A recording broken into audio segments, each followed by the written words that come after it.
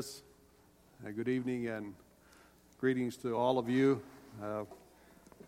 in Jesus' name.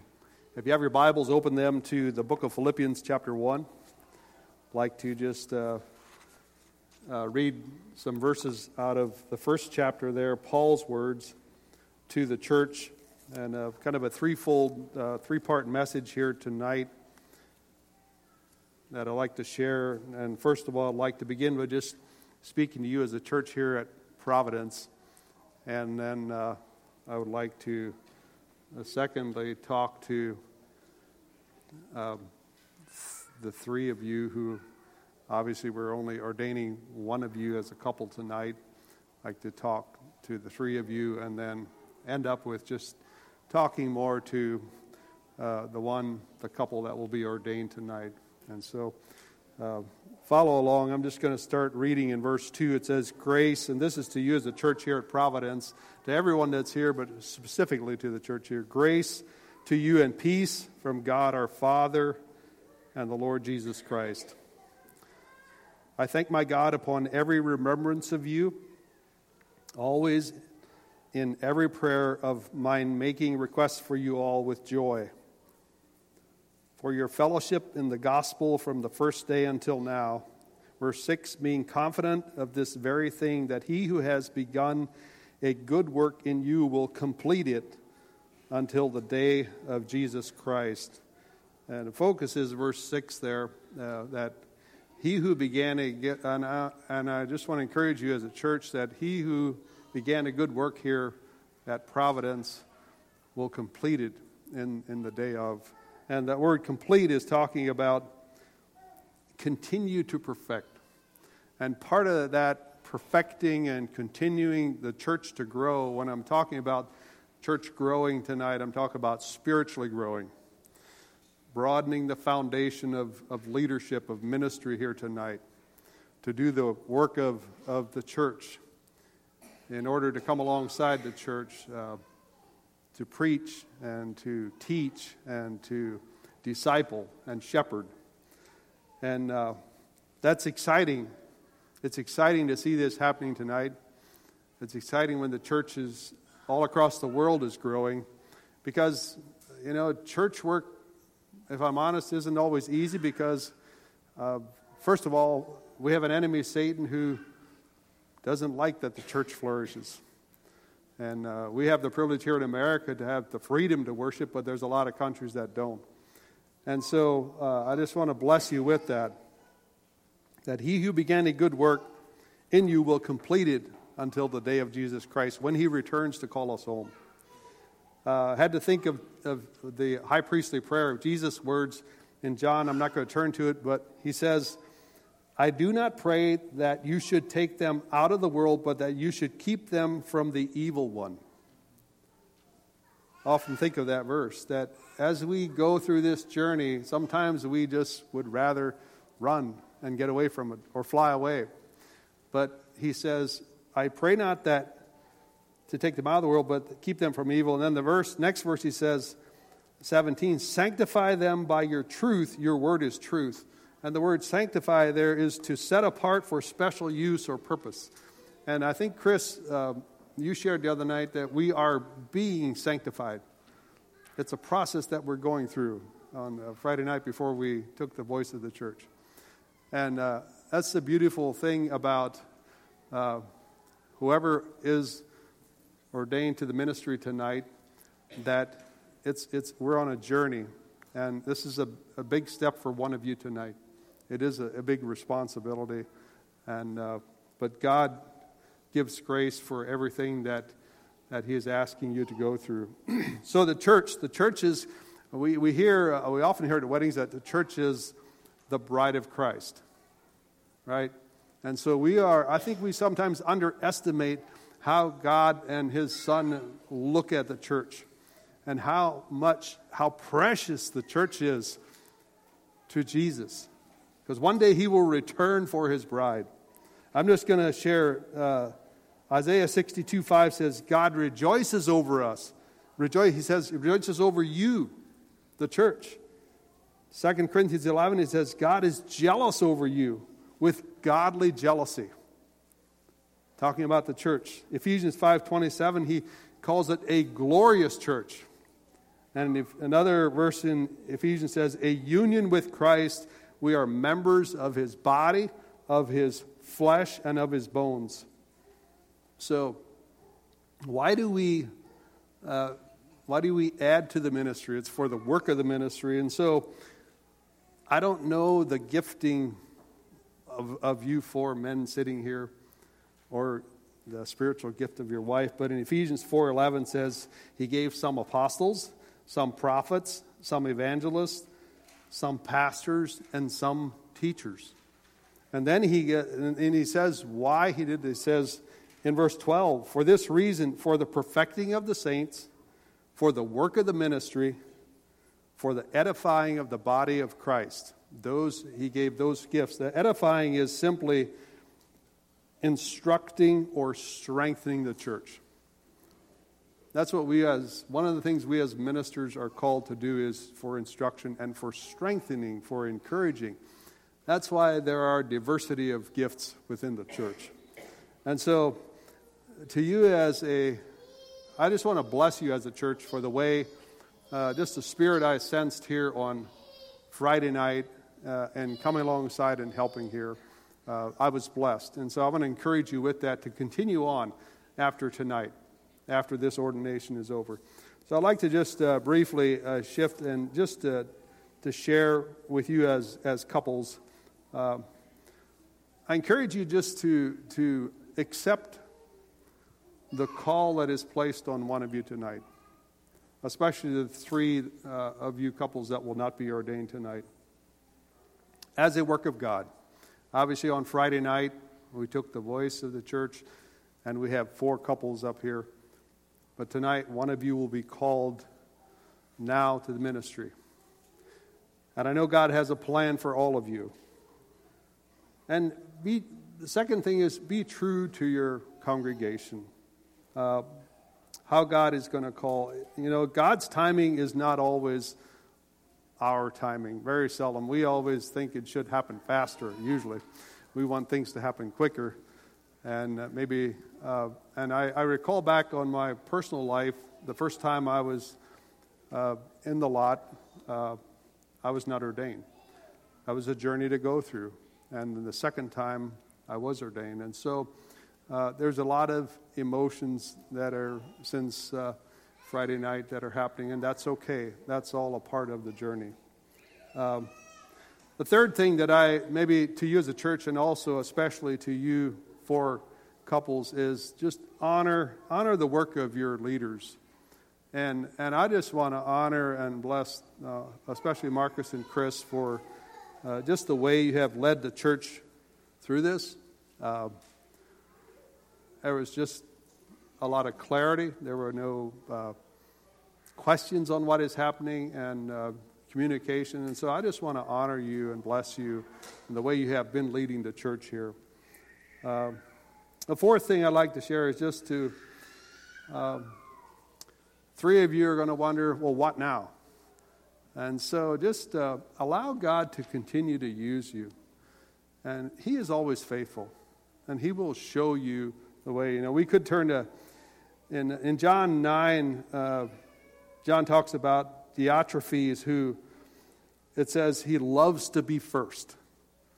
He wanted to be first. He wanted to be known. He wanted to be recognized. And there's something, if we're actually honest tonight, there's something inside of us, most of us, that we kind of want to get recognized when we do something. That's kind of our human flesh coming out. But it specifically talks about that. And I know it is your desire and prayer that God is honored tonight and his will is done. But my encouragement to you 3 is the attitude that John had when he was talking about Jesus. He said, I must decrease so that he can increase. And that's my challenge for you.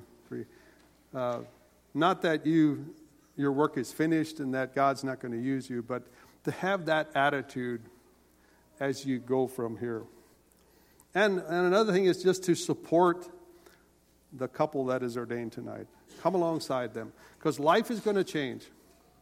I don't say that in a bad way. It's in a good way. There's a lot of blessings, but there are also a lot of challenges and changes. And accepting the decision of the lot as a confirmation of the Lord's call to serve where you are. So I just want to challenge you three. I don't know who the three of you are, but I want to challenge you and encourage you in that way, especially to come alongside and to support the one that is ordained tonight. Now I'd like to talk to, I guess, all four of you, but specifically to the one that is ordained. The verse that came to my mind for you is Proverbs 4:23, where it says, "Guard your heart with all diligence, for out of it are the issues of life." That's in the King James. The New King James says, "For from it flow springs of life." It says, guard your heart. How do you guard your heart? Another translation says, "Guard your heart above all else, for it determines your course of life." Yes, one of you will have a responsibility that none of the other three have tonight. But the choices you make in life and what you allow to grow in your heart has actually more of an effect of your course of life than what will happen tonight. The word keep that in Hebrew means to guard, to protect, and to watch. And then it's interesting that he uses the word diligence there, that you're to guard your heart with all diligence. And if you look up that word diligence, it refers to a guard post. And I was in Washington, D.C. for 2 days this past week, and I was freshly reminded of how much our country puts an emphasis on security and guarding certain buildings and entrances and facilities and monuments. And I, just for curiosity this afternoon, I Googled what our country spends on homeland security, $185 billion a year on security. That's on buildings and to keep part of us is safe when we go through airports. And I was out on the streets quite a bit, walking past certain buildings.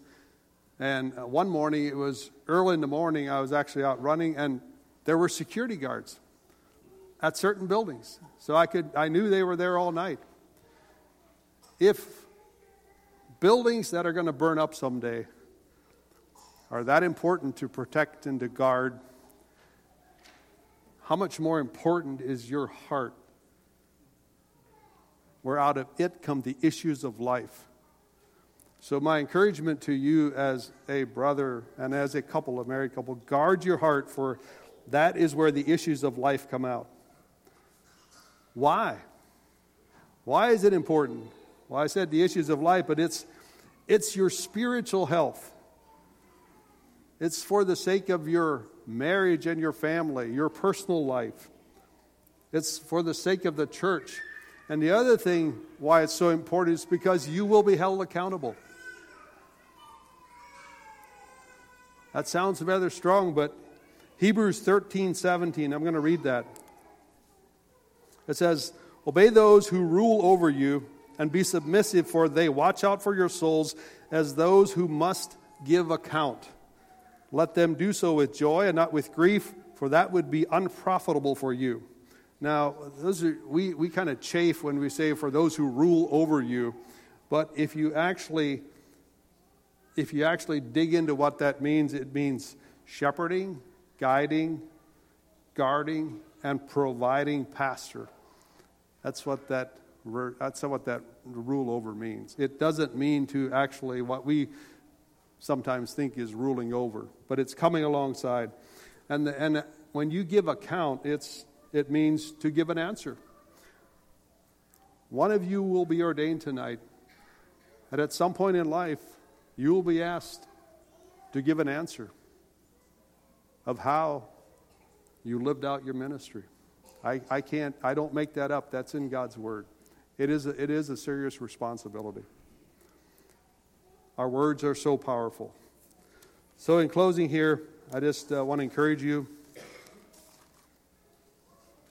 Be humble like Moses was. Be willing to admit when you're wrong. Say, I'm sorry, because you will make mistakes. Believe me, you will forget things that people think in church that you should not forget. You will say things that you wish you wouldn't have said. Be clothed with humility is what it says in James 5:5. James 4:6 says, God resists the proud, but he gives grace to the humble. And if you become proud, God has ways of humbling us. Have the courage of Joshua. Chris read about Joshua tonight. Have the wisdom of Solomon. I'd like to read what Solomon prayed. I encourage you, whoever is ordained tonight, to pray this. I'm going to read 2 verses. 2 Chronicles chapter 1. This is what Solomon prayed for. He said, now give me wisdom and knowledge that I may go out and come in before this people, for you can judge this great people but who can judge this great people of yours? Then this is what God said to Solomon. He said, because this was in your heart, and you have not asked riches or wealth or honor or the life of your enemies, nor have you asked for long life, but you have asked for wisdom and knowledge for yourself, that you may judge my people over whom I have made you king. And he says, wisdom and knowledge are granted to you. And my encouragement is to pray for wisdom, pray for knowledge, pray for compassion, pray for grace. You know, the best thing you can do for your church, for whoever is ordained tonight, is to follow Jesus. If you have nothing else accomplished, follow Jesus, because your church will be able to tell if you're following Jesus. They'll be able to tell by your preaching if you're in God's Word. If you're reading God's Word on a daily basis, more than just, I have to read the Bible because I have to preach on Sunday. They can tell that there's emptiness. You minister out of what flows out of you. And you can only will flow, the things will flow out of you what you put into yourself. You can't give things that you do not possess, what you don't fill yourself with. You have the Holy Spirit living within you. He will guide you into truth. He will help you, but we have a responsibility to also read and learn and grow, and especially in God's Word. He will give you love for your people. He will give you wisdom how to care for your people, to have compassion, patience, and He'll give you resilience. Because there'll be times when you'll be called on, maybe late at night, to come to a hospital when you'd rather be sleeping. It's a part of the responsibility. But there's a blessing in one of the richest times that I've experienced as a minister, as a pastor, is to be able to sit beside the bedside of a dying person in our church and reading God's Word to them. And knowing that maybe this verse helped them to hold on, even if they couldn't respond. That is so precious. So I just want to bless you. I'm going to close with just this is more for you as a church, as a reminder of life. I don't say this, and some of you that were, I don't know, I know Paul was at the ordination at down in Beach City at Christian Life earlier this year when I shared a message there, and I shared this story. And I'm going to share this story just to kind of give you an idea, because I noticed that all 4 of these couples have young children. And so I was back in May, and I was asked to preach the message that night at the ordination. And just to kind of give you an idea of what children, how the perspective that they have. I was sitting on the front porch studying for the sermon that night, And our youngest son, Dante, came out on the porch. And some of you may know him. He's on the spectrum of autism. But he said, "Dad, what do you want to do this afternoon?"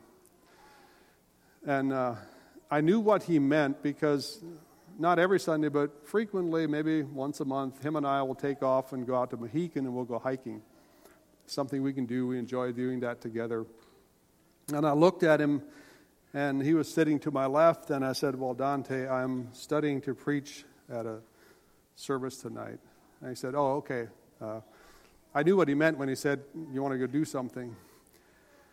And then the next words he said, he asked me a question, and it never hit me.